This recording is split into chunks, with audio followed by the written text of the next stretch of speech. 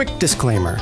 Here at Discord and Rhyme, we try our best to keep our language clean because we're all practicing Mennonites. Every so often, however, we cover an album whose content demands we discuss its profanity, puerility, violence, frottage, drug use, and coprophagia. This is one of those episodes. Be forewarned. Where did cheese go? I don't know.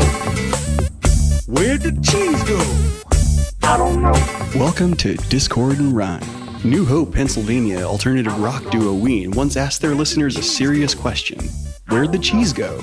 We don't know, but in this quadruple-length episode, we dive into the band's rejected Pizza Hut jingle to find out.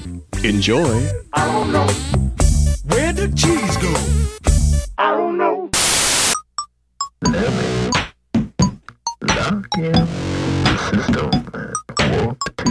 Welcome to Discord and Rhyme. Today begins a 5-part series about New Hope, Pennsylvania alternative rock duo Ween's classic radio staple, Poop Ship Destroyer.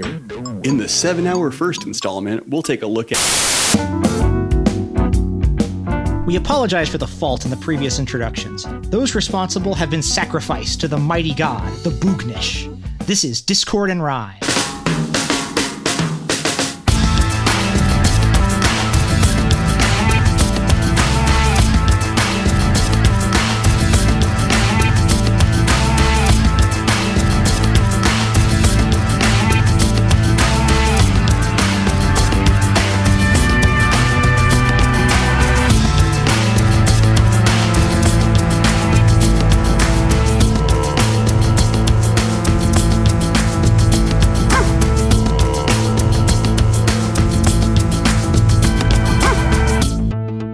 Hello, and welcome to Discord and Rhyme, a podcast where we discuss our favorite albums, song by song.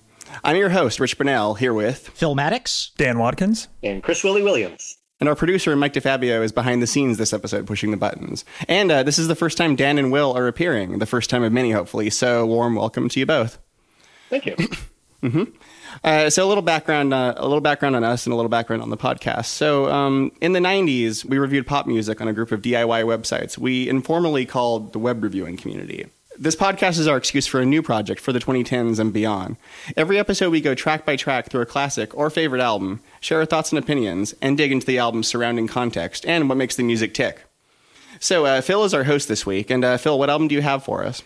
This week we will be discussing The Mollusk by Ween. So Phil, what's your personal history with the album? How did you get into Ween and The Mollusk? When I was a kid back in the 90s, Ween were a name I had heard a few times, notably because I saw a clip of them performing Freedom of 76 on Beavis and Butthead, which is, basically just like a Philly soul song. Freedom of the body, a freedom of the mind, a hoe on South Street, a hired for tricks, little girls are picking up sticks. Freedom is 76.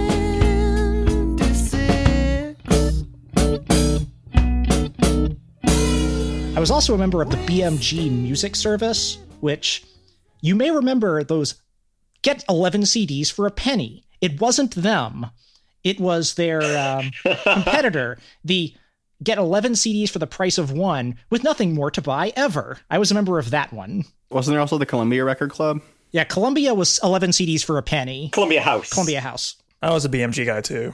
So they always had like little descriptions of the band, and they had, a couple Ween albums there where they were described as an alternative funk band. Where I like, well, that doesn't sound that interesting. That sounds like it's the Red Hot Chili Peppers, so no thank you. So anyway, cut to a couple years later in 1997, when I went to the Horde Festival, Horizons of Rock Developing Everywhere, which was a very 90s festival. It was put together by John Popper from Blues Traveler. Wow. And I went to this because I wanted to see Blues Traveler, and I wanted to see headlining act Neil Young and Crazy Horse. So on the side stage, I saw Ween because I walked over there in between bands. I'm like, I'm bored. There's another band over here. I'll give them a shot. So I walked over there and they opened with The Golden Eel from this album, which is like a weird prog rock pastiche, which made me go, what? This contradicts everything I know about this band. Then throughout their set, they played, country songs and like all kinds of different crazy stuff. And I'm like, wow, this band's got a lot going on.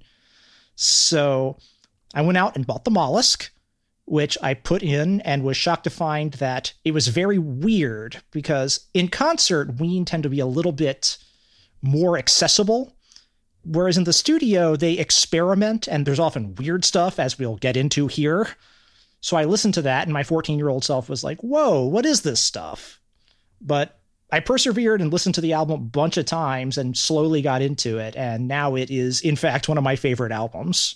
Okay, well, so my personal history with the album, I first got into it in late high school, where as a fan of music that was funny, such as Weird Al and They Might Be Giants, which were kind of the point zero for me for all of music as far as I'm concerned, as well as music that was prog. I was immediately taken by the entire concept of this album. It just sounded like a really cool idea.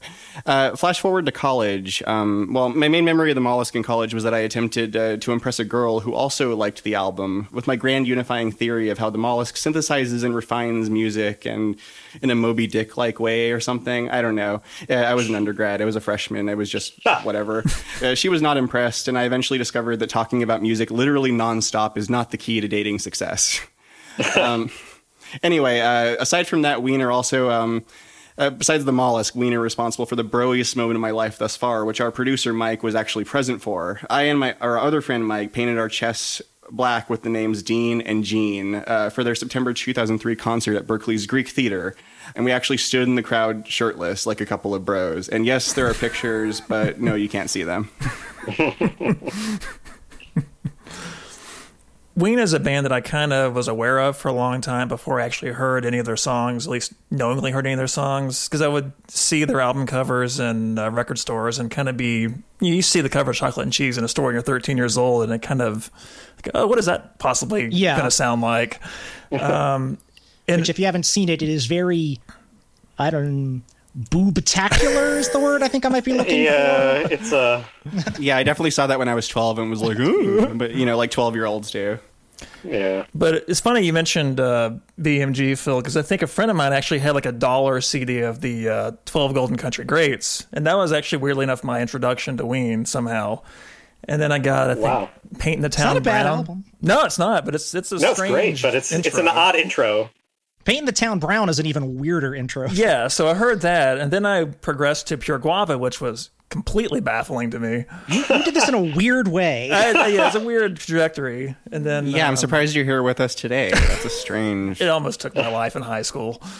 But anyway, so I eventually got to the Mollusk, and I kind of had been primed that it was like their best album at that time, at least. And at first I was kind of like, oh, this is interesting. It didn't quite blow me away at first, but quickly after like a few listens, it was definitely, I think, became one of my favorite albums of theirs. I learned about Ween through the Dead Milkmen, who were sort of jokey punk band who did they're best known for Punk Rock Girl, which was also featured on Beavis and Butthead. I used to subscribe to their newsletter, and at one point, their guitarist, Joe Jack Talcum, mentioned that they were his favorite active band, and so I picked up Pure Guava, which was an odd, it's an odd intro. But For any listeners at home, do not start with Pure Guava ever. It's their major label debut, though. Yes, it is, which they paid, like, they didn't even buy their own tape for it. Like, you hear these weird cuts of other songs between their songs, and it's because people gave them demo tapes at their live shows that they just recorded over for their major label debut.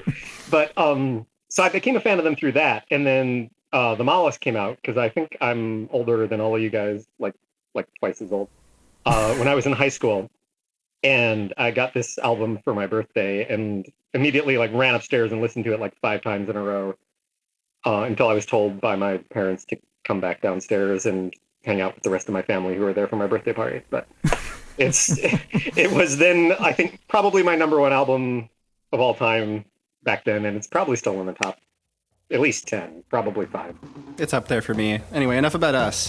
Phil, why don't you tell us more about the band? Let's begin with the past in front. All the things that you really don't care about now. All right, so Ween are two guys from New Hope, Pennsylvania. Aaron Freeman and Mickey Melchiondo, or Melchiondo. I don't actually know how to pronounce his last name. Yeah. Maybe a lot of people didn't know how to pronounce it because they chose the Ramones path of dubbing themselves Dean and Jean Ween. Apparently they met in high school where, according to an interview I found, they did not get along very well because they were very different personality types. Whereas Dean was kind of an outgoing, quote-unquote, jock, whereas Gene described himself as, quote, a trench coat kid, which, in retrospect, that's a lot of what drives a lot of their music, because Gene's kind of, in my opinion, probably a somewhat better songwriter, whereas Dean provides a lot of the muscle and energy in the band, and they really complement each other quite well. So they messed around a bunch when they were in high school. They made a bunch of demo tapes for a couple like different local labels. There's like 5 or 6 of them. I've tracked them down and listened to them. Don't. It's very much just 15, 16-year-old kids screwing around, trying to make weird, annoying music, and succeeding. So eventually they got signed to Twin Tone Records, where they made their somewhat, not a major label debut, but a label that wasn't just people around their hometown, with God, Ween, Satan, the Oneness, which was a quantum leap forward over their early demo tapes. You listen to that record and you just go, where did this even come from? Because it's filled with all kinds of different diverse songs, diverse sounds. It jumps all over the map, but it's all very accomplished sounding while still having kind of a prankish juvenile feel to it. It's really amazing that they came out of, nowhere. Then their next album was The Pod, which sounds much more like their demo tapes in that it's just a bunch of sludgy weirdness. Yeah. There's some good songs on there, but it's weird.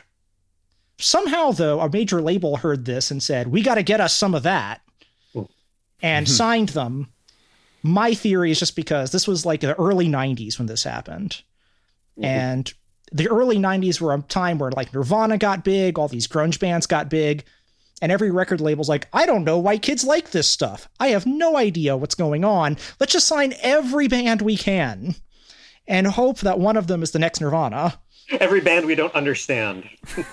Like, this is like how you end up with bands like Mr. Bungle got on a major label, Primus got on a major label, and it's like, these are bands that would never... Yeah. Like, none of this stuff would have happened, like, had Nirvana not broken big and record labels were, like, panicking trying to find the next big thing. Yeah, it's awesome. So they put out their major label debut, Pure Guava, which the record label had to just be furious because it's a bunch of lo-fi nonsense. Yet it somehow had a minor hit on it in the form of Push the Little Daisies, which I hear it was a minor hit, but I've never heard it on the radio. I'm guessing it was a hit like... There's another one that was on Beavis and Butthead. Push the little daisies and make them come up. Push the little daisies and make them come up. Push the little daisies and make them come up. Push the little daisies and make them come up. That song actually makes me physically ill. Like, it's just hard to listen to. I know we're making this band sound really appealing Yes. to the listeners at home who don't know this band. They're great, though. They're irritating as hell, but in a way that is also just so much fun, and you have so much to gain. I promise that we're going to get to some really, quiet, charming music soon. So after this, they finally put out the album Chocolate and Cheese, the one with the boobtacular album cover we were talking about earlier. Under boobtacular, to be specific. Yes. Where this is where kind of what you'd think of as like the traditional Ween sound, which, as much as there is one, kind of crystallizes. It's a bunch of different songs in a bunch of different genres, performed well with stupid lyrics that don't make any sense, and it's just a bunch of weirdness, like with their lyrics. Then after this album was, kind of a hit, well, not kind of a hit. I mean, it was more successful than their previous albums because it had songs on it that normal people could listen to. Right. they kind of split and made two albums kind of around the same time. One was that country album we mentioned earlier, 12 Golden Country Greats, which has 10 songs on it, so who knows? Well, the 12 are the band members, right? Yeah. I've heard that, but I don't know if that's apocryphal. Or also, I know there was, 2 outtakes from the sessions. They recorded 12 songs, but they cut 2 of them, but kept the name. Anything is plausible when it comes to Ween, so right. Who knows? The other two are just the brothers Ween in spirit. Oh, right. Which, at that point, they were starting to, I saw an interview with Dean Ween. There's a great oral history of the Mollusk that we'll link in the show notes that is very much worth checking out, where they talk about how at this point they kind of felt like they were losing control of their band a little bit because, they were getting bigger, they were getting more musicians. So they basically got rid of everybody, rented a beach house in Jersey, on the Jersey Shore, and cut this album, The Mollusk, which is generally considered to be their best album by a lot of people. I know Dean Ween says it's their best album. He says it's the only album he's ever put out that he's completely happy with. And it's a very interesting album.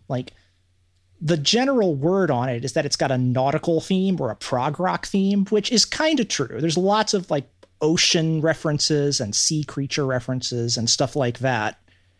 But there's also, it doesn't just do that. It takes all kinds of weird diversions into country and folk and straight up nonsense and children's tunes. And it's very hard to pin the whole thing down, but the whole album works very well. It's a really good record that if you have an adventurous, musical palette and are fine with intentional dissonance or weirdness or incredibly either nonsensical or puerile lyrics, which if you're going to listen to Ween, you have to be okay with either nonsensical or puerile lyrics because you're going to get plenty of both. Then it's definitely a really, good album, well worth checking out, which we would presume that's why you're listening to us today, because you're interested in hearing us talk about it, because that's what we're about to do. Yeah, let's do that. Let's go into track 1. I'll be dancing in the show tonight.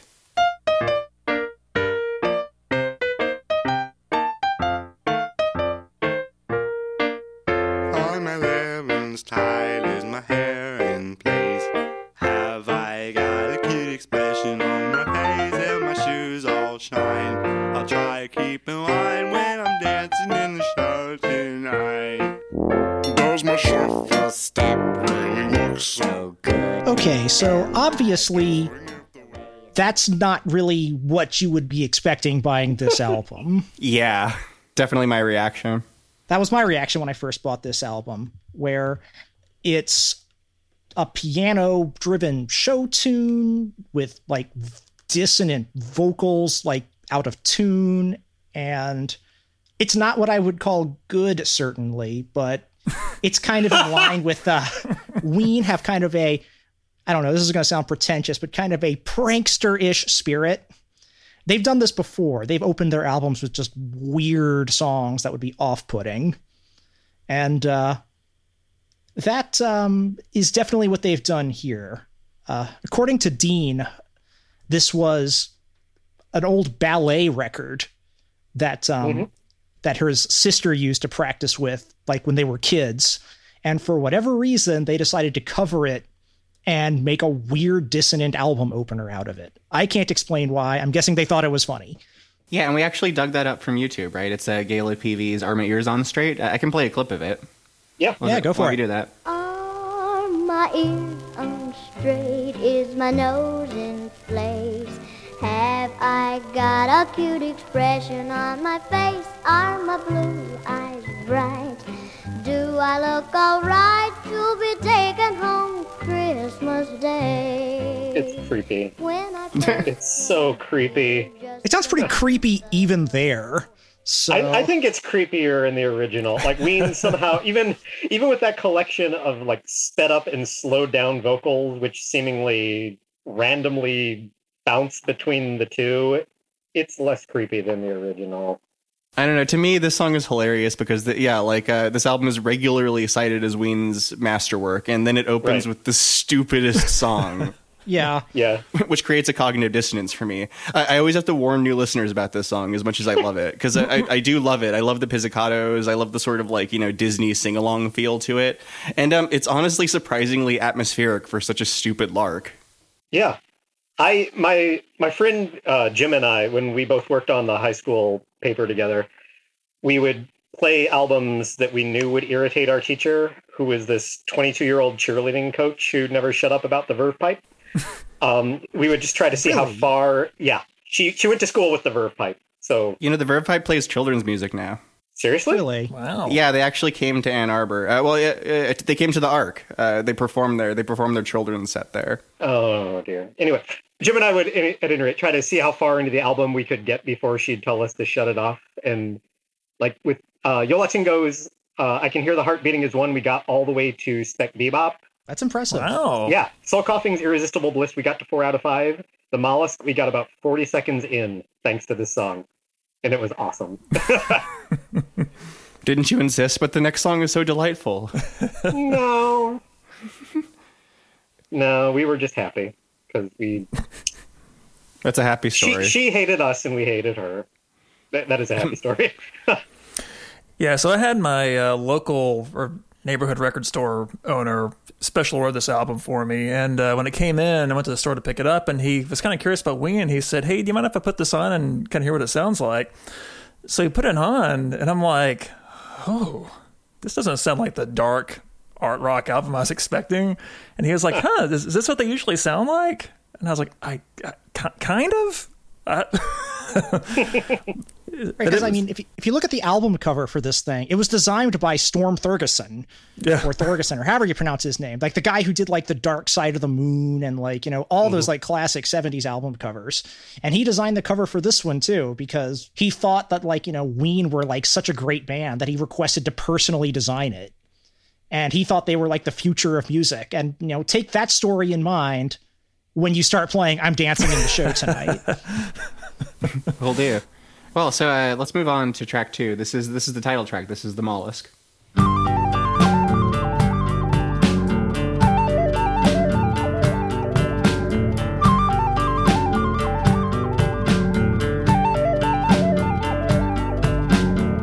little boy, what you got there? Did you find it in the sandy ground? Does it emulate the ocean sound? Yes, I found it on the ground, emulating the ocean sound. Bring forth the mollusk, cast unto me. Let's be forever, live forever, be free. All right, so this one's a little bit more of a real song. This is the first real song on the record. I'll Be Dancing in the Show Tonight is really, really offended by that, Phil. I know, it's like it's got its defenders, like the people who think that it's Ween's greatest track. So this is, the kind of thing that people talk about when they talk about the nautical theme of this album, because the lyrics are nonsense. I mean, if the lyrics are about anything at all other than like intentionally pompous, over the top nonsense, then I can't figure out what it is. But there's all kinds of references to sea creatures and stuff like that. And a very kind of like, one thing about this album is that a lot of the songs on this album are in kind of a 3/4 waltz time, which kind of, with the way they arrange the music here, kind of gives it, kind of a seafaring sound. Yeah. But this song also has, a bit of a prog rock feel, especially when you get to the keyboard solo later on in it, which is a very 70s prog rock tone to it.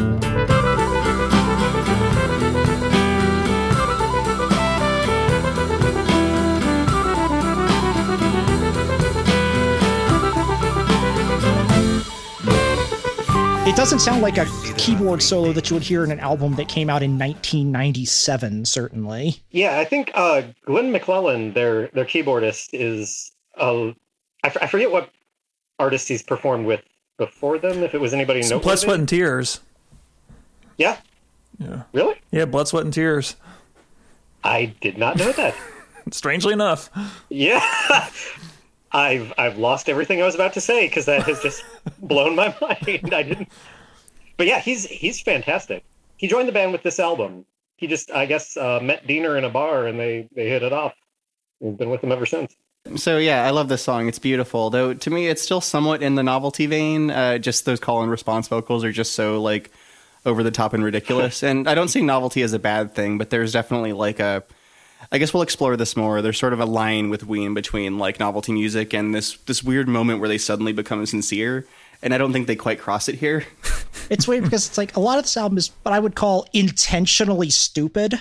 Mm-hmm. Like with some of like the way like the vocal, like Gene singing in this weird voice. Smartly stupid.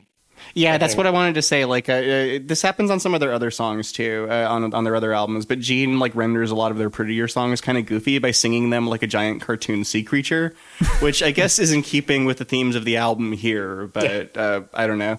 I guess I'm being kind of negative on the song, which I do love. It has an amazing keyboard solo, and in regards to the lyrics, I was looking on Genius, and there's an upvoted contribution that like refers to like how, according to tradition, while walking along a beach, St. Augustine is said to have had a revelation regarding the incomprehensibility of the Holy Trinity after seeing a child digging a hole in the sand with a scallop, a type of mollusk shell, and using the shell to fill the hole with water. Wow. What?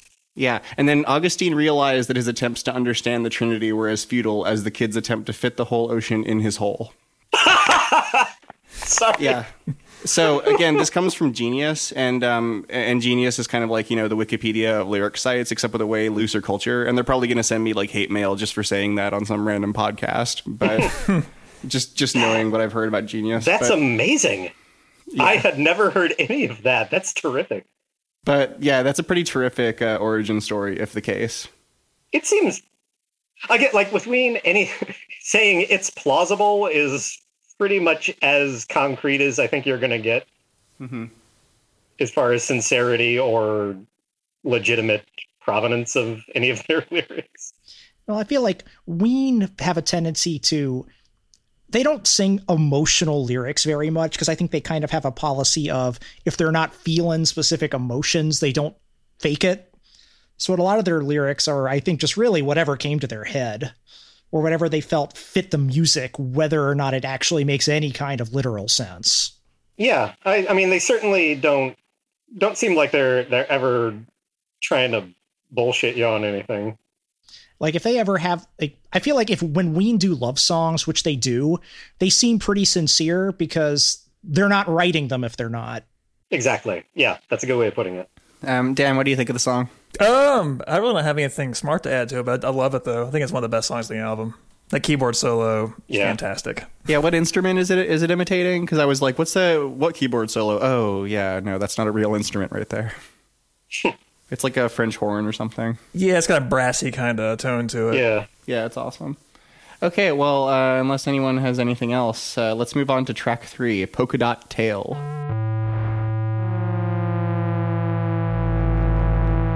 Did you ever see a whale with a polka dot tail? Did you ever see a man with 8 fingers on his hand? Did you have to dry your eye when you saw that puppy fly? Oh no, tell me it ain't so. So Dean described this one as a children's song, which, that's about as apt a description as any. It's got a very silly kind of set of nonsense lyrics. Like, I don't have kids, but I can imagine that if I did have kids, it's the kind of silly, nonsensy song that they'd like. Lyrics about whales with polka dot tails and, kind of a wacky kind of stop and start waltz rhythm. Yeah, second waltz on the album. Yep, second one. But I figure this is also a good place to point out, like, a lot of people describe this as like Ween's prog album. Mm-hmm. But it's filled with songs like this, which are not really prog rock. They could be played by, kind of anybody. Like, it's pretty simple and, fun, but not like, I don't think this would be at an Emerson, Lake and Palmer concert. Oh. But yeah, it's not my favorite song on the record or anything, but, it's fun. It adds to the atmosphere. I dig it. Mm-hmm. Yeah, this song kind of befuddled me at first, but the more I listen to it, the more I feel like it's kind of the first really tonally successful exploration of the album's nautical themes, just in terms of just like the pure sonic experience of listening to it. And And I just love the sound of it. It feels like it's dragging a peg leg across the floor or something. Yeah. It also has strangely evocative lyrics and strange ones for a kid's song. Like, have you ever tried to sink like an ice cube in the sink? And have you ever made a flan and squished it in your hand? Like, that's just, I don't know. That's such like, that's kind of disgusting imagery, but also just very like impressionistic to me. I don't know, like the song is kind of like whatever in terms of melody, but I like it as an experience. I found this funny quote today. I was reading when I was researching this. I happened to cross an interview that Ween did with the AV Club, and they asked him, "Why hasn't Ween made a children's record?" And Jeaner answered, "Our music generally appeals to children and retarded people." Oh. So which is Ween, not the wokest. horrible. Yeah, but that's also pretty much a Ween answer. Mm-hmm. Yeah, to me, this sounds like Yellow Submarine with more drugs. The slowed down, clanky acoustic guitar kind of gives it that vibe, and the kind of bubbling nautical sound effects. There's a lot of Ween that is just kind of a drug multiplier on other music. Yeah, it is. They do a lot of songs where it seems like they're amusing themselves at the audience's expense, just in terms of like false endings. Like on Chocolate and Cheese, it was the song Candy. On The Pod, it was Molly. They just stop, and then there's like 3 seconds of silence, and then it starts back up again just for the hell of it. Just like it's dragging its muffler along the pavement, shooting sparks out at us. That's the vibe I get here. Okay, well, let's go on to track 4. I'll be your Johnny on the spot. This is a strange one.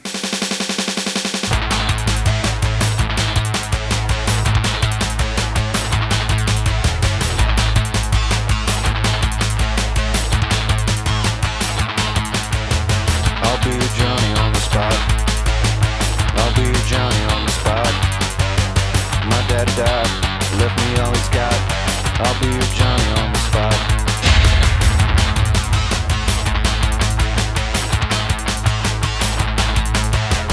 I get up early in the morning. I get up early in the morning. I slop the pigs, mama shucks the corn. I get up early in the morning. So here we have Ween clearly breaking from both the prog rock feel and the nautical theme by making this kind of weird new wave song with these weird dispassionate vocals like that. He's just kind of saying it like he couldn't care less about what the lyrics are. And that's Diener on vocals, right? Yeah. Yeah, I think it's Diener. And it's a total break from the album, which is not a problem here because I think it, because there's a bunch of nautical kind of waltzy songs around, and this just kind of is kind of a jarring wake up in the middle of it. It's got a blues structure in the lyrics, kind of. Yeah, I just noticed that this time. Right, so it's kind of like a weird blues, electronic, weird thing, the type that Ween like to slam into their records. Now, this one is actually a staple of their live shows, where they'll jam it out for a really, a pretty long time with lots of solos. Which That's amazing. Seems like, pretty good time to talk about Ween as a live band, which I talked about a little earlier in the episode. They're an extremely strong live band. And if you get a chance to see them, I would highly recommend doing so. But they'll take even like their weirdest songs and like turn them into, with their live band, like these like shredding guitar things or these weird sing-alongs, or they're a huge amount of fun to see live, where they'll take even songs like this, which is just a 2-minute long, I don't want to say filler because it's got its place on the album, but it's clearly not intended to be like one of their best songs. And they'll turn it into like a big, like rousing live staple out of nowhere. Yeah, at the aforementioned live show that I went to shirtless, there was actually music played there, and it was really great. Like, it was a 2.5 hour set, and Ween just they pulled from the entire catalog, pulled a lot of deep cuts, and at one point, Bernie Worrell from Parliament Funkadelic like came out and performed the keyboard solo on Pandy Fackler. Oh, from wow. White Pepper. Yeah, Wow. he just walked. I know, it was crazy. So I've only been to one Ween show, but I'm 1 for 1 as far as like great experiences. Yeah, I've only been to one too, and they did Handy Fackler was the longest one at the show I went to as well, but it wasn't any good. Yeah, I've been to 2, and one of the shows was fantastic. The other one was a bit phoned in. I think they have a tendency to kind of maybe hitting it really hard in one city and then the next city kind of recuperating. And I think we were the recuperating stop. And I think for a while there, Gene was having some fairly severe drug problems. Yeah. Which was causing some vast inconsistency in their live sets. Yeah, there was a particularly infamous show in Vancouver, I believe. Yeah, it's Vancouver. Yeah. Sorry. Let's get back to the song. Yeah, that's probably best. Yeah. So I guess my take on it is that, like, I don't know, just when you think the album is settling into a groove, like, this song pops out, and it feels almost like a commercial break advertising a different Ween album. In particular, Chocolate and Cheese, which is just, like, all over the map in terms of styles. It sounds like it's right from that album. Yeah, it does. Yeah. I would never put the song on by itself, but it is a pretty good example of how the album keeps you on your toes. And like Phil said, I like that it's this jarring EDM song in blues form. Yeah, I like this one a lot, actually. And I think it's placed well on the album because it kind of sort of is a good spike of energy when you kind of need one. Right. And it kind of starts to steer the album into kind of darker territory, especially where it's going with the next song. Mm-hmm. Yeah, the Diener's solo on it. I consulted Mike DeFabio, our producer / engineer / editor / orthodontist, about the tone, because in the oral history that Phil referred to earlier, he says that it's played through a ring modulator, and that just didn't seem like enough of an apt description. And Mike confirmed that there's no way that it's just a ring modulator. It's got to be like the ring modulator plus wah-wah pedal plus synth filter plus phaser or whatever else. It sounds like a mouth harp ping-ponging through interdimensional portals or something. It's just the strangest guitar solo tone I've ever heard. It's amazing. That's a terrific description, Will. Oh, yes. Thank you. Anyone have any further thoughts on I'll Be Your Johnny on the Spot? Oh, did anybody else Google what a Mopar cam is? I did not. I do not care about cars, so no. I didn't know if that's what it was. It's a camshaft, apparently. Yeah. Did not know. I'd heard... My dad worked for General Motors, so I'd sort of absorbed the term by osmosis, but... Yeah, car is about as far as it ever gets with me. So, okay, let's go to track 5. This is Mutilated Lips. Love that title. Yeah. I lick my greatest silence. Rather squeeze my head instead. Vision man provoking violence. Listen not to what I said. I said, please calm it down. Everything is a turning round. Mutilated lips give a kiss on the wrist of the worm-like tips of tentacles expanding in my mind. I'm fine, accepting only fresh brine. You can get another drop of this, yeah, you wish.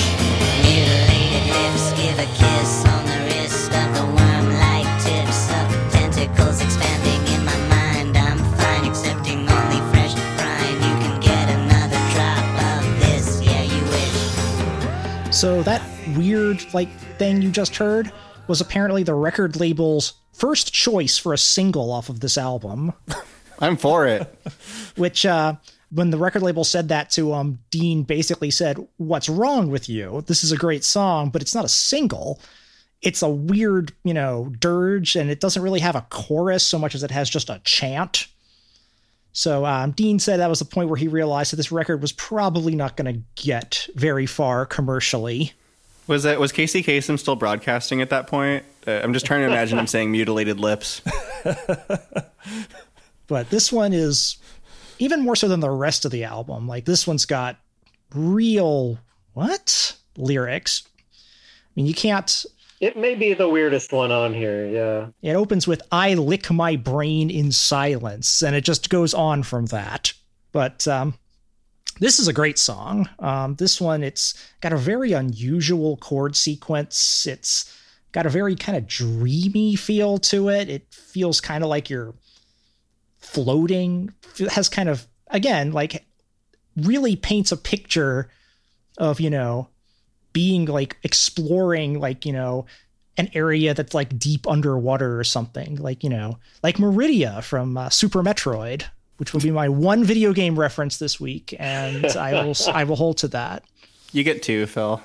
Okay, cool. I got an extra one in the tank. Yeah, you're the host this week. You get 2 when you're the host, but if you only get 1 when you're not the host. Excellent.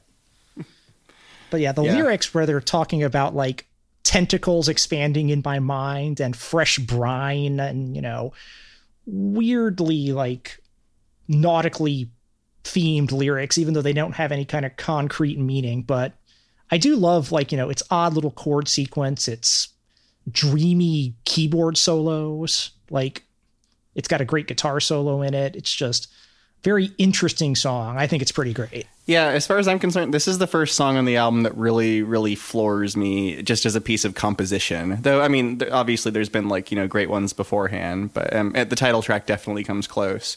Just in particular, like Phil said, I love the chord sequence in the chorus because, who else would write a chorus like that? I can't think of another band that would produce a chorus like the one in Mutilated Lips. Mm-hmm. Yeah. And I think part of that is, doing some more digging around, I've seen theories that the song was apparently written completely on LSD. So each part of the song kind of like, flows from one part to the other, I guess, in an acid-like fashion, or is my understanding of the song's like construction. And I don't know, one thing I like about that is that channeled through one brain, like that gives you Mutilated Lips, and channeled through another brain that gives you Christopher Cross's Ride Like the Wind, which was also written on acid.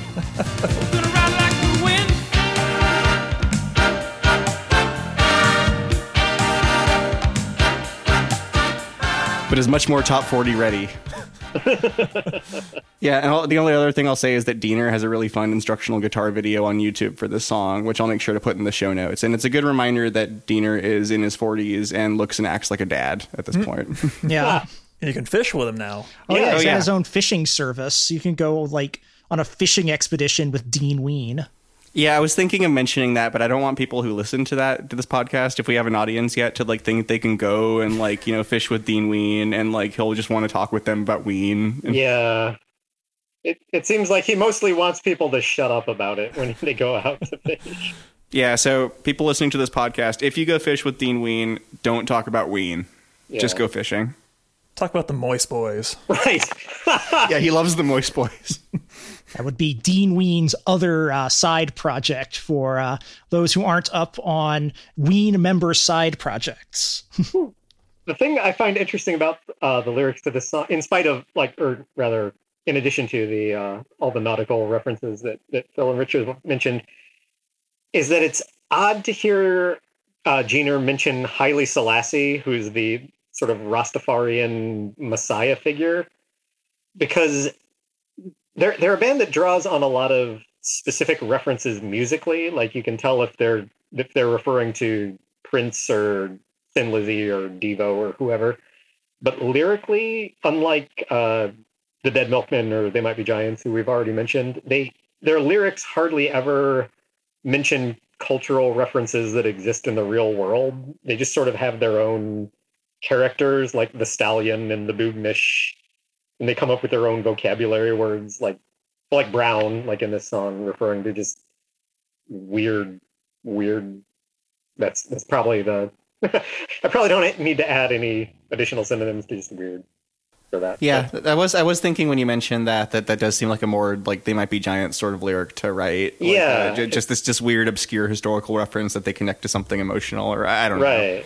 We'll get to TMBG eventually. Right. I was trying to think of any other like pop culture or even cultural references from them. And the only other thing I could think of off the top of my head was Wayne's Pet Youngin' from God, Ween, Satan, where they refer to Rerun from Good Times. Oh, they mentioned two Chewbacca's and what's that song on God, Ween, Satan? Papa's It. Oh, that's right. Yeah. Okay, so that's two of them. I just got the name of the title Papa's It. I am so stupid. Really? Yeah. Yeah. Wow. Well, I'm glad at 34 I finally got that. Anyway. Another fun YouTube wormhole for you. There's a performance of them doing this on MTV's Oddville. Their new hot single. Oh, really? Where they got like the cast kind of like slow dancing as they're playing this, and it's kind of a fun little clip. Very short-lived show, but it was kind of fun. Yeah, I remember that. Yeah. Okay, well let's move on. This is a surly one. This is the Blarney Stone. Get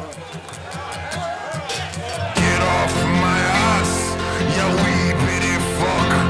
If I pull out the claymore, your shit out of luck. Who's that girl, that pretty young thing?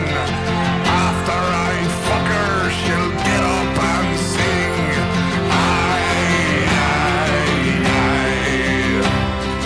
Sharpen your boot, I'll bludgeon your eye.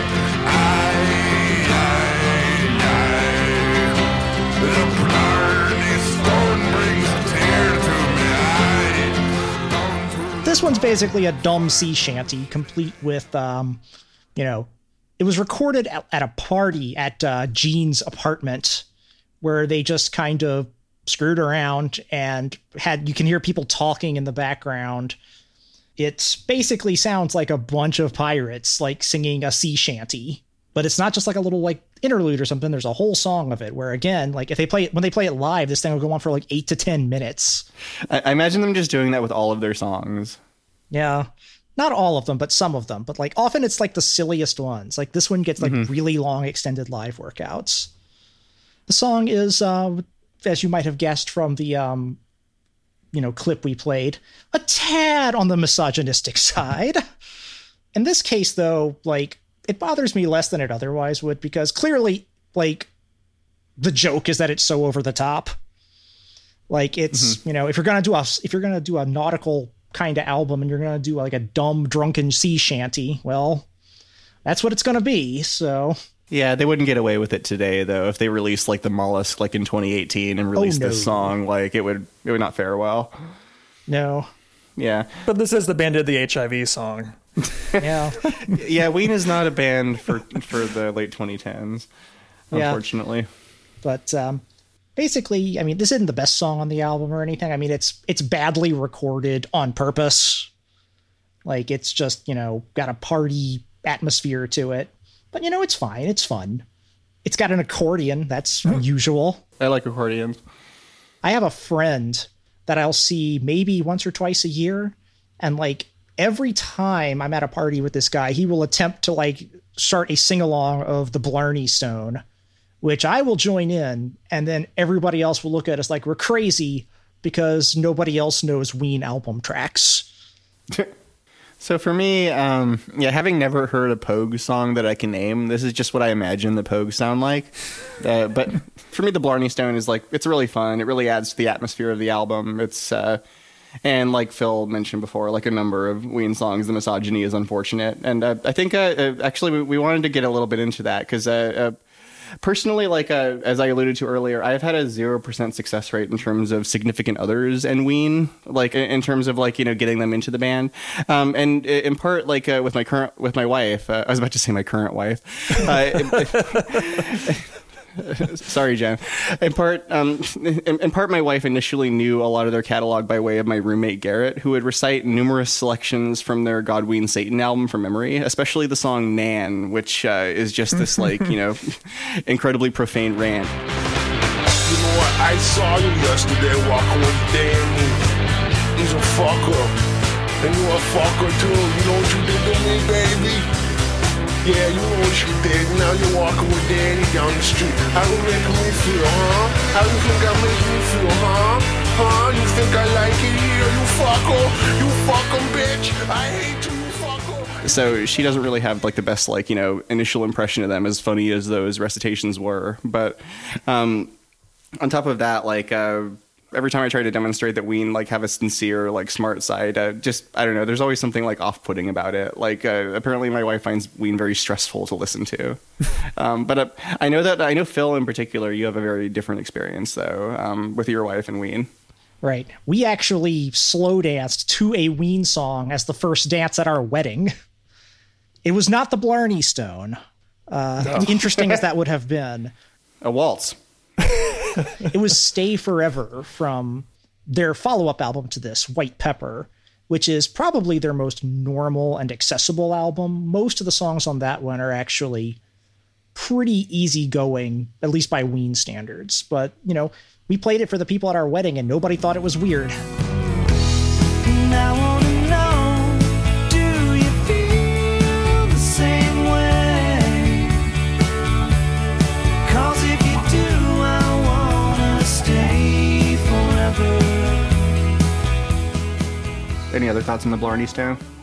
It's fun. I mean, it's, not one I would pick out just at random, but at this point in the album, I think it's a fun little addition. And yeah, I don't mind the the naughty lyrics.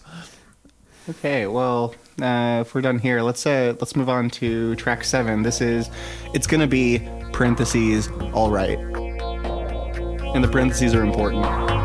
Baby, what have I done? Gonna left you all alone.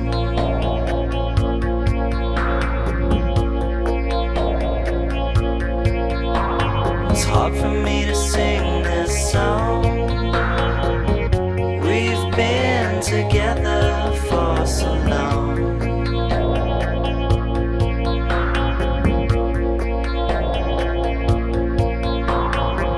I think I know what my soul's gotta say, and it won't hurt as bad someday. It's gonna be alright, baby. It's gonna be alright, love. And if the mist ever lets the sun through, I'll just hope I did the right thing for me and you. So speaking of, Ween songs that are pretty straightforward and won't sound objectionable to, random people like encountering it, there's this song, which is basically just a straightforward, very pretty, kind of an adult contemporary song. Like, the lyrics have no jokes. Gene sings the song, in a very straightforward, pretty way. The lyrics are about a breakup he was going through. You'd almost forget you're listening to Ween here for a second because it's such a normal song. It's a very good song. It's very pretty. The most noteworthy odd thing about it is probably kind of the odd percussion, because it sounds, again, very adult contemporary percussion-y.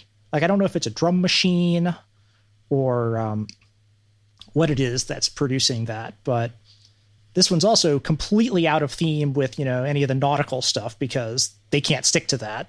Like, this is just a straight up, just adult contemporary ballad, which is, pretty. Like, it's not my favorite song on the record, but I certainly never skip it. It's very nice.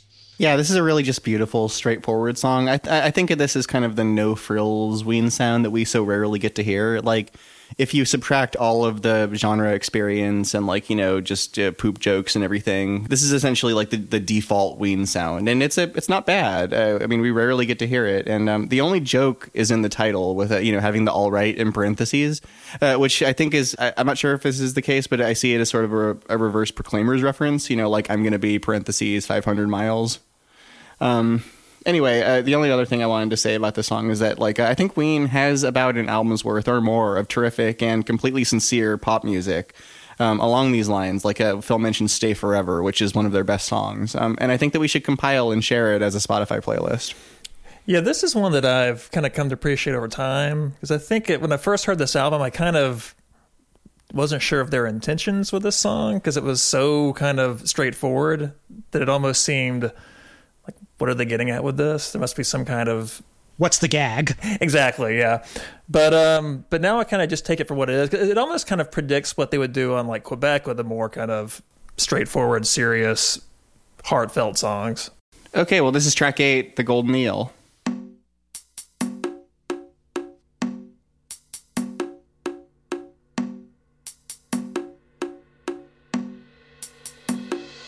Sitting alone in the den, watching the eel.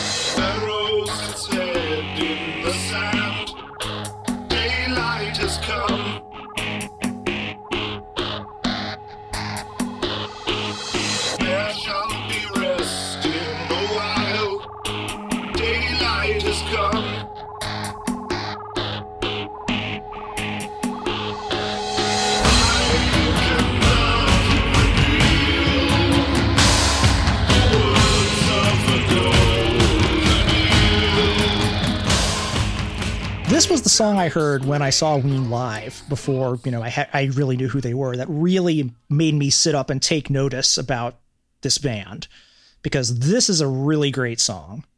This one really is just a majestic prog rock song with, crashing drums, like a great guitar solo, weird lyrics, but they're not like super off-putting lyrics. It's definitely, in my opinion, one of Ween's all-time best songs, like easily like in their very top tier. Oh, absolutely. And this one was literally, according to the oral history of Ween, Gene's roommate had a golden eel that he kept in an aquarium, and they took a bunch of hallucinogens and watched it.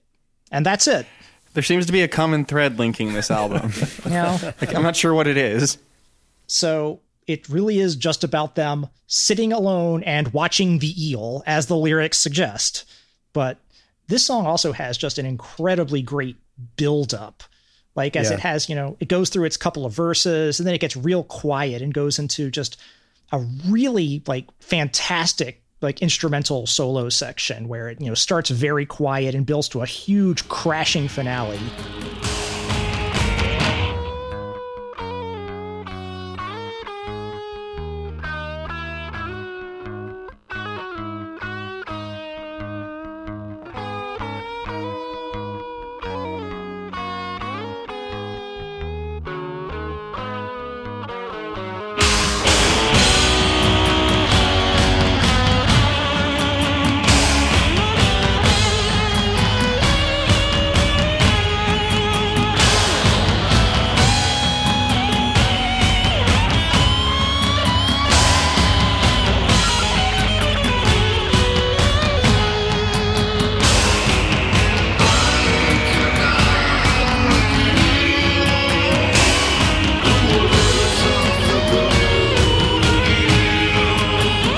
That is just a fantastically composed guitar solo section. And like the way the guitar keeps on doing interesting things when the chorus comes back in there. It's just, I could talk about it all day. It's just a really great song. Yeah, that guitar effect, it really feels like it's sliding across the floor to me, and the chorus just completely fills the room. This is like one of the masterworks of the album for me. One of the there are three for me, and this is the second one. After Mutilated Lips, and you all know what the third one is going to be. But Pink eye on my leg. Yep, of course. Anyway, so this song it's got more jokey, grandiose lyrics, but again, I think this one transcends novelty, and I say that as if novelty is a bad thing, as if like two people here didn't see Weird Al within the last 4 months. But anyway, that's all I really have to say about this one. Yeah, this song is kind of what I was more expecting when I bought the album, because my introduction to this album was actually them playing this song on Comedy Central's Viva Variety, another short-lived show Ween appeared on in 1997. I had no idea they were on that. That's I've watched that exactly once when They Might Be Giants were on it. And it was great. I would have watched it twice if I'd known that Ween was going to do an episode. I'm kind of interested to revisit it just because I've gotten more into the state and just, everything that the cast members have been in. Yeah, I feel like I'd get the joke more now. Yeah, I saw it at the time and it was like, baby needs a shave. And I didn't get to the whole idea of the show. Yeah. But yeah, this is probably one of the best songs on the album for me. Just great use of dynamics. And again, just the full bore prog. Mm-hmm. It's prog AF. Yeah. But I guess like one cool thing about Ween when they do prog is that they bring in all these like prog elements, but the songs are still like 3 or 4 minutes long. Yeah, they're prog junior. On the studio albums anyway, yeah. Yeah. Well, I mean, there are prog bands that produce little 4-minute songs that have in the prog spirit. Like, what is it? Premiata, Formiera, Marconi, PFM. Yeah. Gentle Giant. Well, and Robert Pollard kind of does that too sometimes. He'll do like a 4-minute epic sometimes. That's true. It's proggy. That's a good point. I'm sure we will cover him at some point. Yes. We're going to cover the entirety of recorded music at some point. Yeah. Ween is merely the beginning of a fantastic journey. As a wise man named Coolio once said, come on and ride on this fantastic voyage. Well, let's continue the voyage with track 9, Cold Blows the Wind. See, Amanda, I'm good at segues too.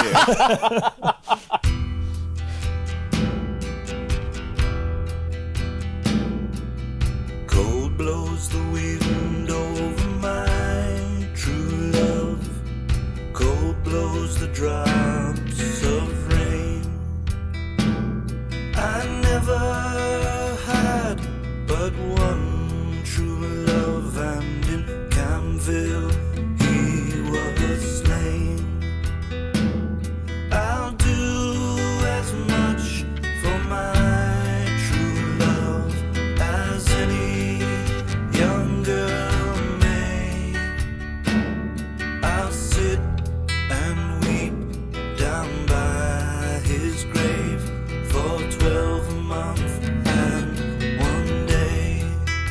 So if you think that that sounds like kind of a traditional folk song, then you're right. It is a traditional folk song, likely dating from the 1400s from England. In the liner notes to this album, it's referred to as a, quote, traditional Chinese spiritual, but that's not even slightly right. That's just them messing around because, well, they're Ween, and that's what they're going to do, even with, a song this, like, serious and dark. Yeah. They were high. That was the contribution of drugs to this song. Right. So this was actually the first song that they recorded for the Mollusk. And they did it on the first night when they were, recording it. And they said, I actually have a quote here from the oral history of Ween, where Diener says, and when he says Aaron here, that is Aaron Freeman, aka Gene Ween. Aaron had a songbook of 17th century folk songs. The first night we did Cold Blows the Wind. Neither of us had ever heard of this song, so we didn't know how it went. We looked at the words and we made up our own chords and tempos. If there's any one song that defines that record, it's that song, and we did it on the first night. It totally encapsulated that stormy first night at the beach. It was raining, dark, and cold. It sounded nautical, scary, folky, and evil. And I think that actually sums it up pretty well. This is me again and not Diener. That sums it up real well. This is actually one of my favorite songs on this record. I've always loved it. I love its, dark atmosphere. I like how it kind of sways back and forth. I love how, I don't know if it's actually a mellotron, but there's like kind of a woozy keyboard in this that sounds like a mellotron. The whole thing just feels like, being caught in a storm and just this gloomy, evil cloud being over, everyone. Mm-hmm. Like, I've heard quite a few different versions of this over the years. It's been covered by a lot of people. But Ween's version is actually probably my favorite, even done by more, quote, serious musicians. Ween play it totally straight. Yep. And it's just gorgeous. There have been many different arrangements of this over the years. The one I've selected is 70s folk prog band Griffin, who started as a straightforward, medieval folk band before eventually becoming a prog band. But their first album was entirely folk songs, like performed on traditional instruments. And they did an arrangement of this song under its original title, which is The Unquiet Grave. I think that's its original name anyway. Yeah. That's what it's usually referred to as, but I've seen it as Cold Blows the Wind and a couple other titles. So, like a lot of traditional folk songs, a lot of that stuff's kind of up in the air. Cold blows the wind to my true love, and gently drops the rain. I only had but one true love, and in greenwood she lies slain. I'll do as much for my true love as any young man may. I'll sit and mourn along her grave for a 12-month and a day. Within 2 albums, Griffin were doing a 4-track instrumental album about a chess game. Okay. Oh, for fuck's sake. So they got proggier than prog fast. Well, so Cold Blows the Wind. Personally, I think it's really pretty. It's personally never really stuck with me, though. Learning more about it from you, Phil, I appreciate it a lot more. But I do think it's very thematically appropriate to include a traditional folk ballad, and very, very Ween to misattribute it. Yeah, and I like that it also that it gradually gets louder and more sonically dense as the song goes along, especially because, like, as we'll see soon, the tension releases into such a completely nothing track. But we'll get to that soon. Yeah, I came across it independently on an album called Whatever Mortal by Papa M, which is the project of David Pajo, who was in Slint and Tortoise. And who I saw open for Super Furry Animals once. And he does it more like the Griffin style. And I just could not have been less impressed with it after hearing Cold Blows the Wind on the Mollusk. Because he does it the very straightforward, very kind of uptight, like it's like he's wearing a corset sort of with Yeah. with whale boning appropriately enough for this album. Yeah, Ween just really get at the darkness of it, I think, Yeah. better than any version of it I've heard. Right, exactly. Yeah, they put more of an emotional vibe into it for such a band who indulges so much in irony and humor so often. They really are not afraid to delve into this sort of thing. I mean, it's a traditional folk song, but they don't sound like they're just doing like a traditional folk song academically. They really put their hearts into it. Right. In a way they frequently don't do with a lot of their original material. Like they took this and played it just deadly serious and emotional. Well, they really create a mood with it too. Yeah, it's probably got, for me, the most impressive melodies on the entire, or not melodies, rather, harmonies is what I intended to say. Anything from you, Dan? No, that's another one where I kind of like early on it didn't really move me a whole lot, but over the years it's kind of revealed itself more, especially the build up with the big keyboard, kind of slow, gradual, dynamic build. I guess I've long had kind of a weakness for kind of old like folk music type things. Like I love, Steel Eye Span and Fairport Convention. So I tend to like this kind of stuff a lot in general. So Steel Eye Span came before Steely Dan, right? Because Indeed they did. Their name seems designed to confuse Steely Dan fans. That one always puzzled me. Yeah. Anyway, so let's get on to the next song, the sort of nothing track I referred to earlier. This is Pink Eye on My Leg.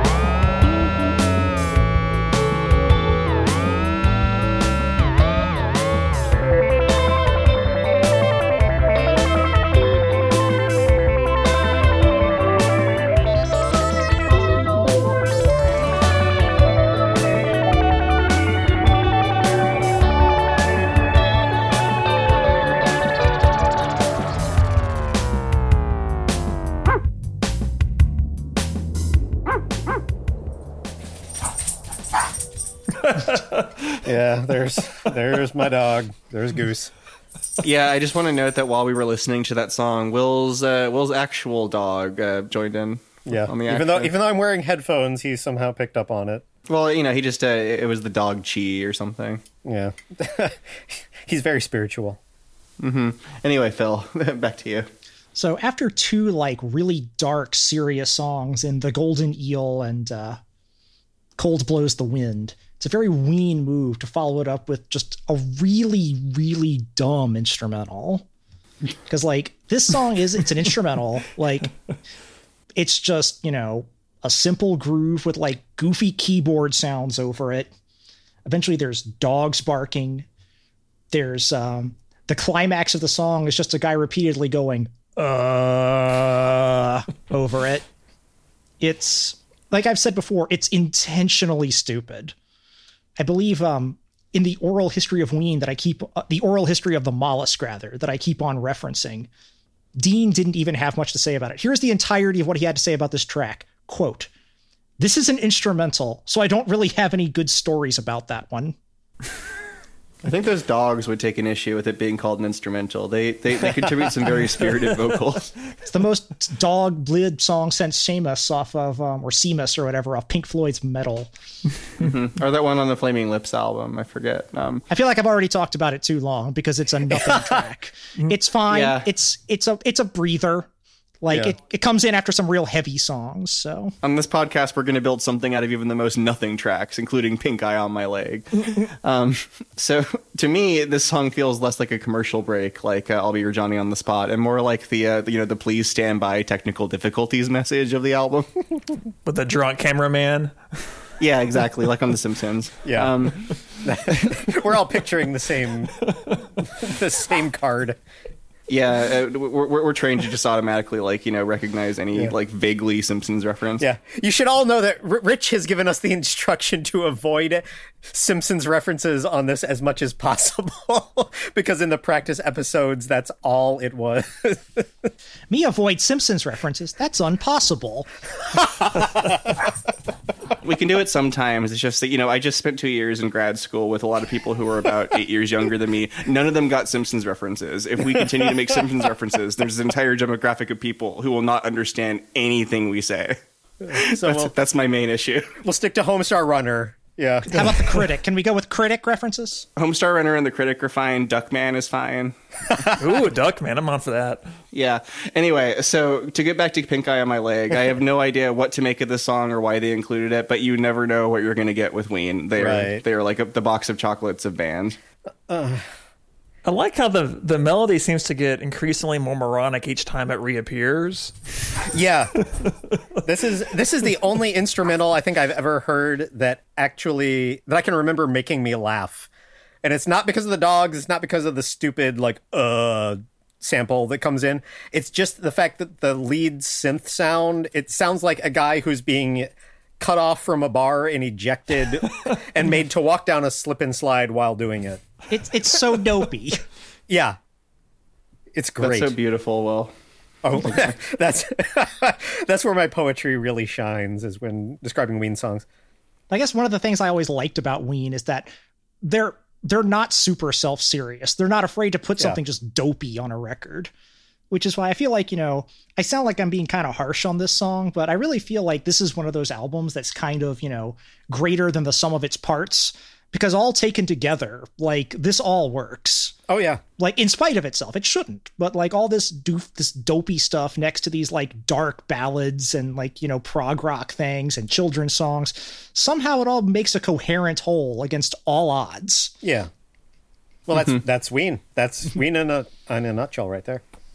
Yeah. So let's go on. So from acclaimed prog rock epic The Mollusk, this is Waving My Dick in the Wind.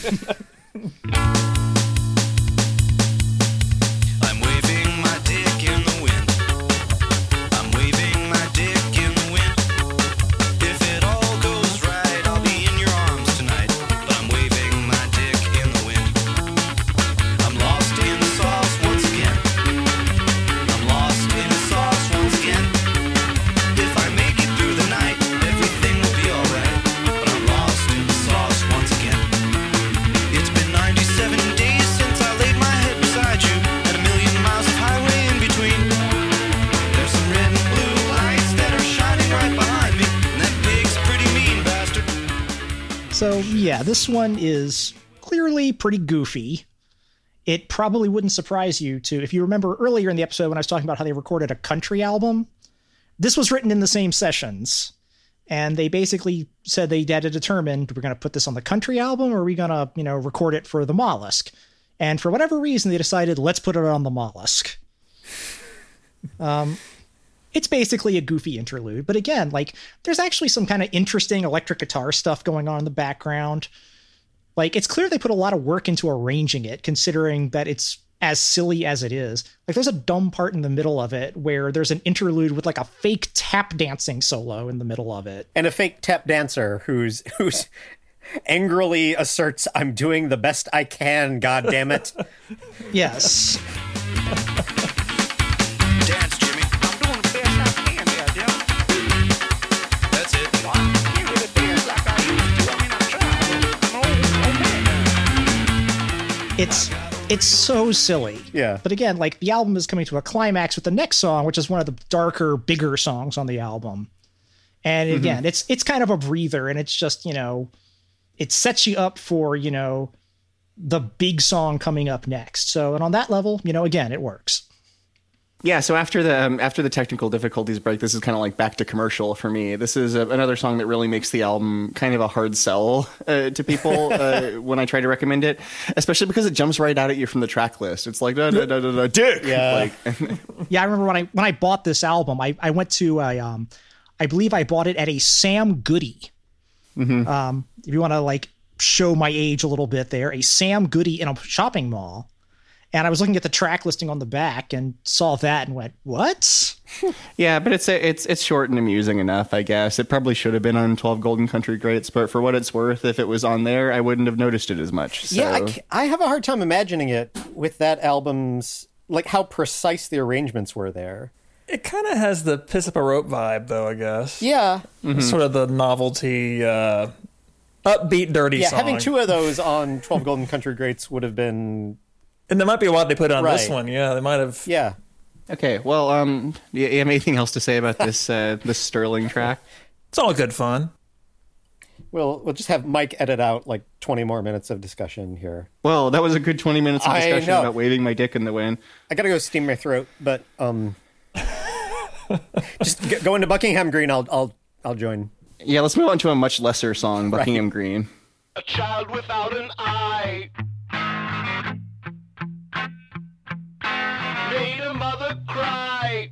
Why ask why? She kept her child clean on Buckingham Green. The children saw the eye as a sign from God descending from the sky. It was all right to dream of Buckingham Green. So this is clearly back to the more serious side of this album. Bizarre, pompous, nonsensical lyrics aside, which are probably, like many of Ween's very pompous songs, just a big put on. This is actually an old song. They had been doing this one live like 3 or 4 albums prior to this one, and for some reason they just never recorded it. And they finally decided for the Mollusk it was time. And it's probably good that they waited, because many of their earlier albums had kind of a cheap production to them. And this song is good enough that it merits a more full production, which they get here. They also completely rewrote a good chunk of this song from the earlier live versions, because originally it was just, the verses that we played earlier. And then there would just be like a long kind of noise interlude where they'd repeat the verses a bunch of times. It was very incomplete.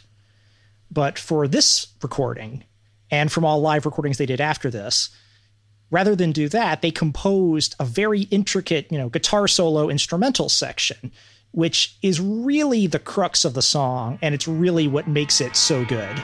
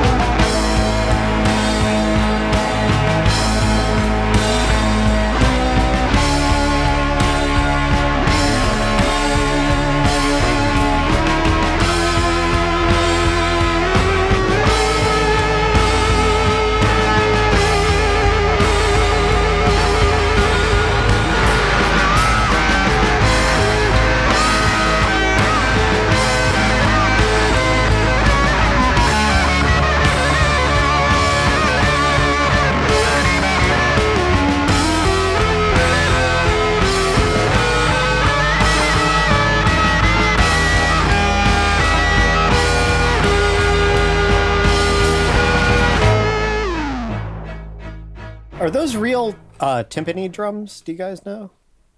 I do not know. It certainly sounds real enough, and that's the thing. I think upon my first listening to this album, that really gave me goosebumps and made me want to immediately start replaying it as soon as the album was over. But this song, just like with that solo section, here Ween basically take a huge prog rock epic and jam it into like 3.5 minutes. Because this song, it just gets to that big solo section, hits a climax, has one final verse, and it gets out and it's done. Which is a very impressive feat to get something as majestic sounding as this crammed into such a tiny little package. Well, this seems like as good a place as any to introduce actually my my synesthesia, because it informs a lot of the way I think about music, and actually I think a lot of musicians have it. So basically, like, I see music as shapes, and to a lesser extent colors, which is the more common one that you see, like, say, among like Frank Ocean on his Channel Orange album. And the way I see it is sort of like a mixture of a waveform and the vocalist track in Rock Band, which I've seen many, many times.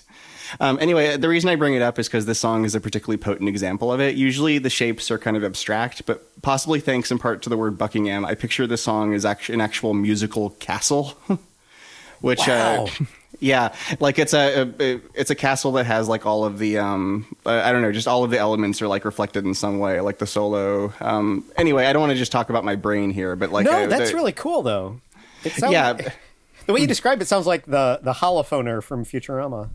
So yeah, it's if really we're not rare using Simpsons references, I'm going to get the Matt Groening references in where I can. Yeah, he's gonna have a new show too. Anyway, so basically, like, the reason I bring it up is because like a song that, you know, inspires that like that vivid of a level of like synesthesia, it really speaks to the density of the song and to the grandiosity of Ween's vision. And this is, as I alluded to earlier, this is probably the best song on the album, and the solo is completely nuts.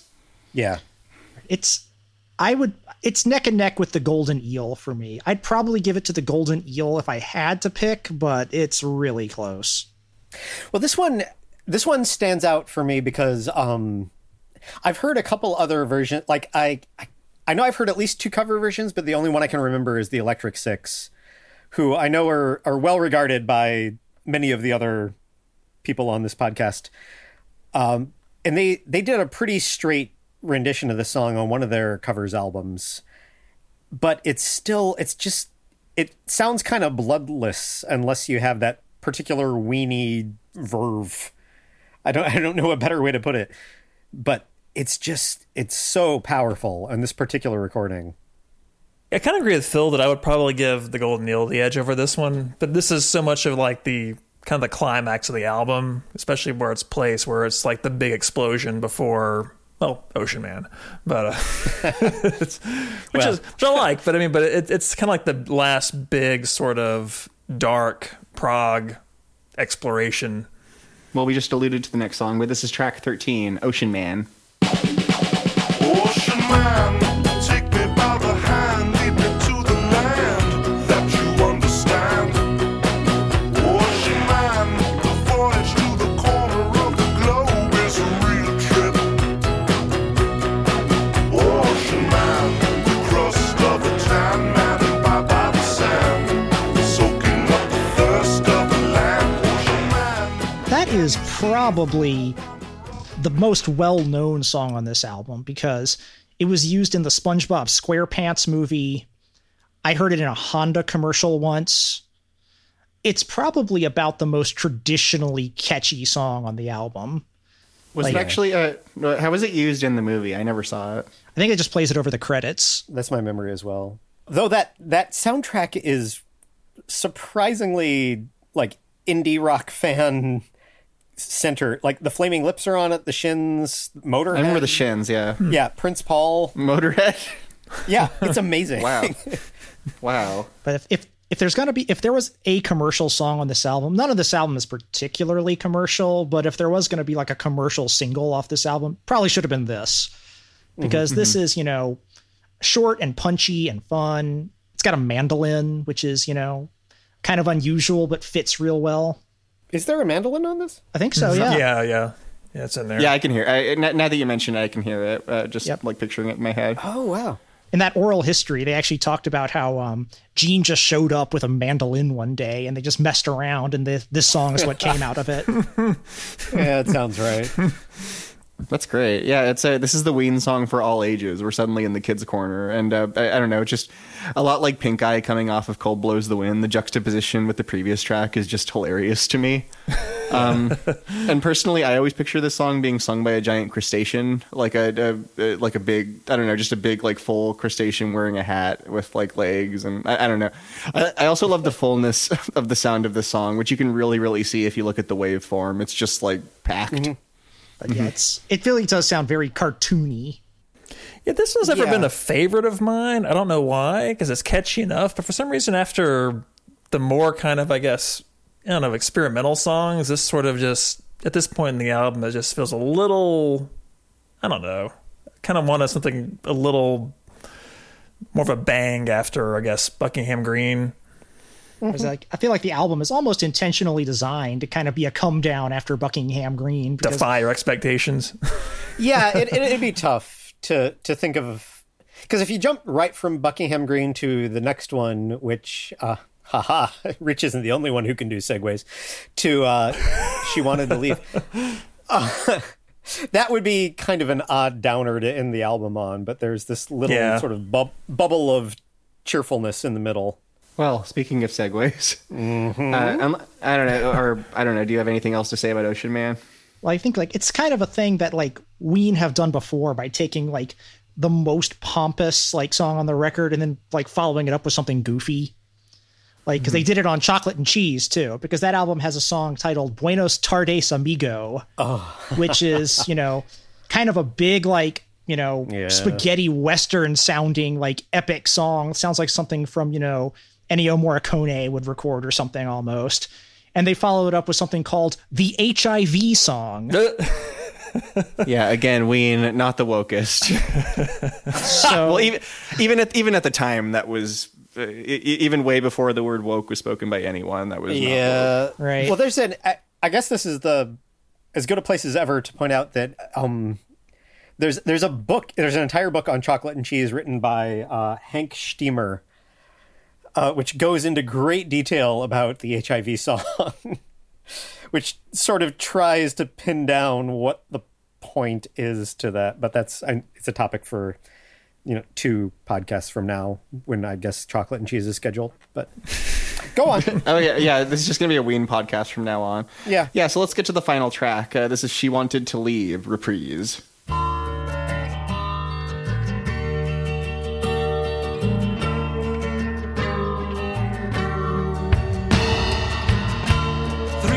So they were 3 men out at sea. 3 men came aboard my ship and took my true love from me. I couldn't believe she wanted to leave. She wanted to leave. So this is another one of those like very nautical themed songs on this record. I mean, it's explicitly nautical. They were talking about, you know, boats and being out at sea.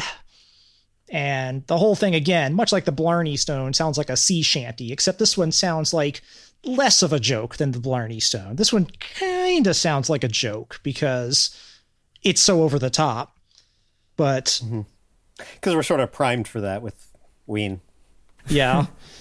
It's it goes on for a while, and then it like all of a sudden it kind of shifts at the end to like kind of make like a big like pompous sounding finale to the record. So go fetch a bottle from dear friends and fill up my glass to the rim.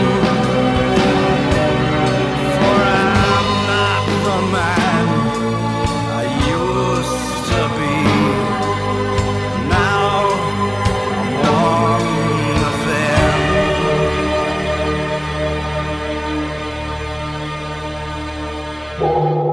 It's a good song. It's not the best song on the record, but I definitely like it. It brings the thing to a close very nicely. The song is called She Wanted to Leave, parentheses, reprise, for some reason. The best I can figure is that there actually is a brief reprise of I'll Be Dancing in the Show Tonight hidden at the end of it. Mm-hmm. I think that's the reference, yeah. And I got a clip of that there, too. I actually really like that reprise. I think it brings the album to a nice close.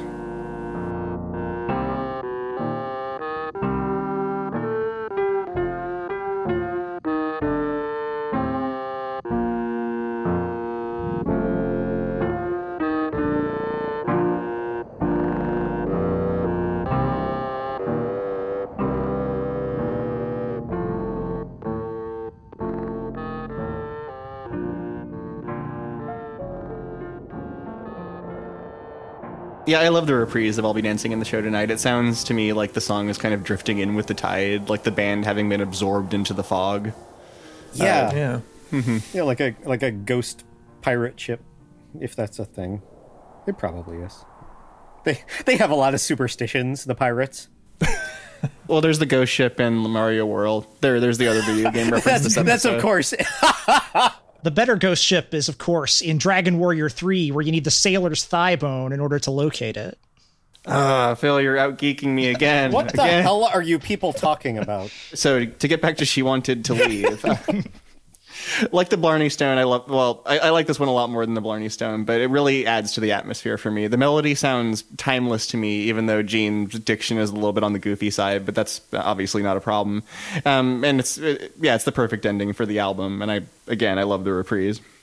Yeah, the diction, I think, that's the Richard Thompson influence that Diener kind of mentions in the oral history.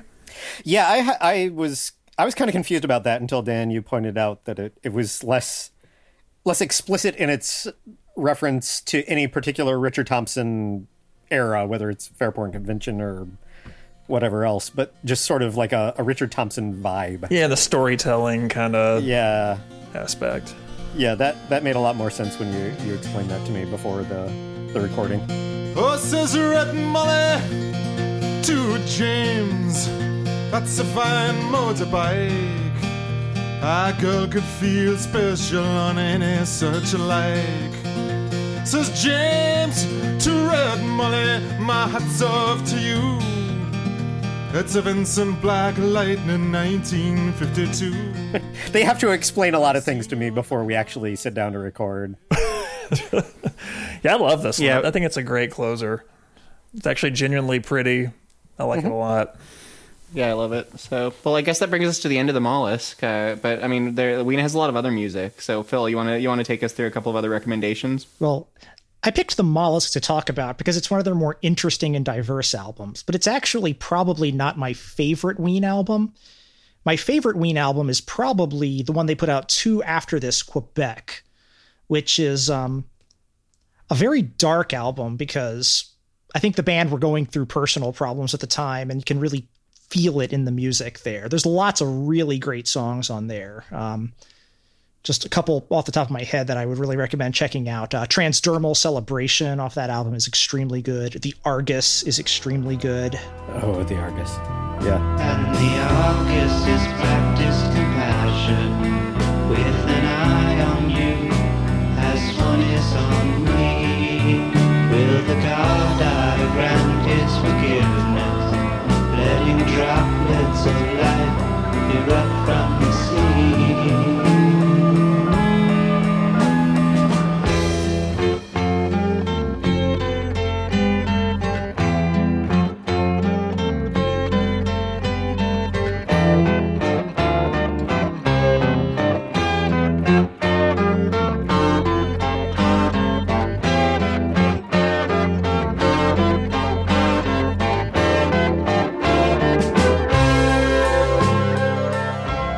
Definitely get that one. If you want something more normal and straightforward, White Pepper, which I mentioned briefly earlier, is, with a couple of exceptions, just a bunch of normal songs. Like, nothing as off-putting as some of the stuff on the Mollusk. McCartney-esque. Very McCartney-esque. A song on there, even if you don't, extremely McCartney-esque. I'm going crazy, trying to keep you sane. Taking my prescriptions and forging my name. I was happy this morning. You finally got yourself dressed, eating all bacon. It's okay, I was still impressed. I love you, even if you don't. You've got your knife up to my throat. What do you want to see me bleed? But like, lots of great songs on that one. And then if you like the Mollusk, the album in their catalog that's the most similar to it is probably Chocolate and Cheese, which we've talked about a couple of times, which is just crazy genre hopping, lots of interesting ideas and genres and, jumps all over the map and keeps you guessing what's going to happen. Like any of those 3 albums, I think would be very solid. I don't think you can go wrong really with like God, Ween, Satan, their first album. I think you have to be more of like a hardcore punk fan maybe for some of that, because they're like 23 songs and it's really noisy and kind of screamy in parts. And then their final album, or studio album anyway, La Cucaracha, a lot of fans point to that as their weakest, but that's still got some really great songs on it, to me anyway. I think it's their weakest album, but I feel like a lot of bands would be, if that was their weakest album, then they would be pretty happy. Right. Yeah, it's still got Your Party, which is, I think, one of their greatest songs. It's like a 70s Key Party in 4-minute pop song form. Yeah, I love when they refer to like what the meat was covered with the finest juices and served on platters of gold, and like they were serving tricolored pastas, which makes me feel like just so dirty every time I have tricolored pasta. I know. It's like watching the ice storm, sort of. Yeah, that is definitely how I would think about it. I would also like to throw in a recommendation for God, Ween, Satan. Like, I mean, every band has that like one. Well, there's so many bands that have that one album at the beginning of their career that's like 30 tracks long and it's like a minute per song, and I just never want to listen to that one. Ween's version of that is really a monster. Like, it's very well produced, it's very diverse, it's also very juvenile, but I really admire its ambition, and I think that like every aspiring Ween fan should at least give it a shot. It's considerably more well produced than the 2 albums that came out after it, including their major label debut. It sounds so much better than the album they made for Elektra Records, which was I bought God, Ween, Satan after I'd heard The Pod and Pure Guava. And I was kind of like, oh God, what's this one going to sound like? And I couldn't believe how much more professional it sounded. Yeah, for that album, just check out on YouTube probably the song You Fucked Up, Don't Laugh, I Love You, and Squelch the Weasel. I think those are 3 pretty, some of the more accessible. What about Old Man Thunder? Yeah. Yeah, if you got 22 seconds to spare, maybe that one. God, is it that long? I seriously love Birthday Boy, which in the midst of all their like screwing around is just this deep, sad, heartfelt song. My personal favorite is Never Squeal, which I'm going to include a clip of because I pick all the clips on the show. Never squeal on the push, or don't lie to your mama. Just do what you wanna, and it'll be okay. Don't swim in the water, don't fly in the daytime. Just do what you wanna, and it'll be okay. So Phil, do you want to bring us to a close about Ween and the Mollusk? What are your concluding thoughts?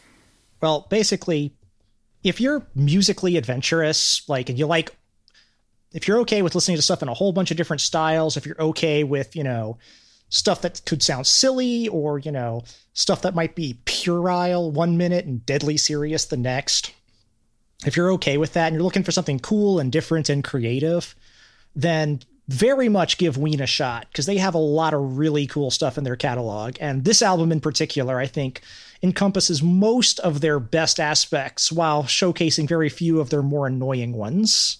Yeah, really. I think Polka Dot Tail is probably the most self-indulgent of the tracks on here, and that one's still only 3.5 minutes long or so. Yeah, nothing on this record's longer than 4 minutes. It's all pretty concise.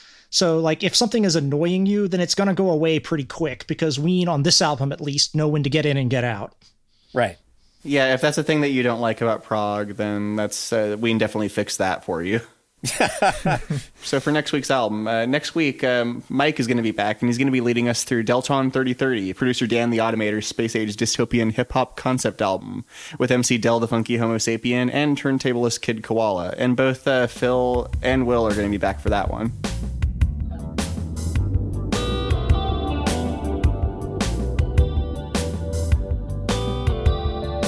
Thanks for listening to Discord and Rhyme. You can buy or stream The Mollusk and other albums by Ween at the usual suspects such as Spotify, iTunes, YouTube, and Amazon. Visit our website at discordpod.com for show notes and a list of upcoming albums. Follow Discord and Rhyme on Twitter at discordpod for news, updates, and other random stuff. Follow me at Zone Trope.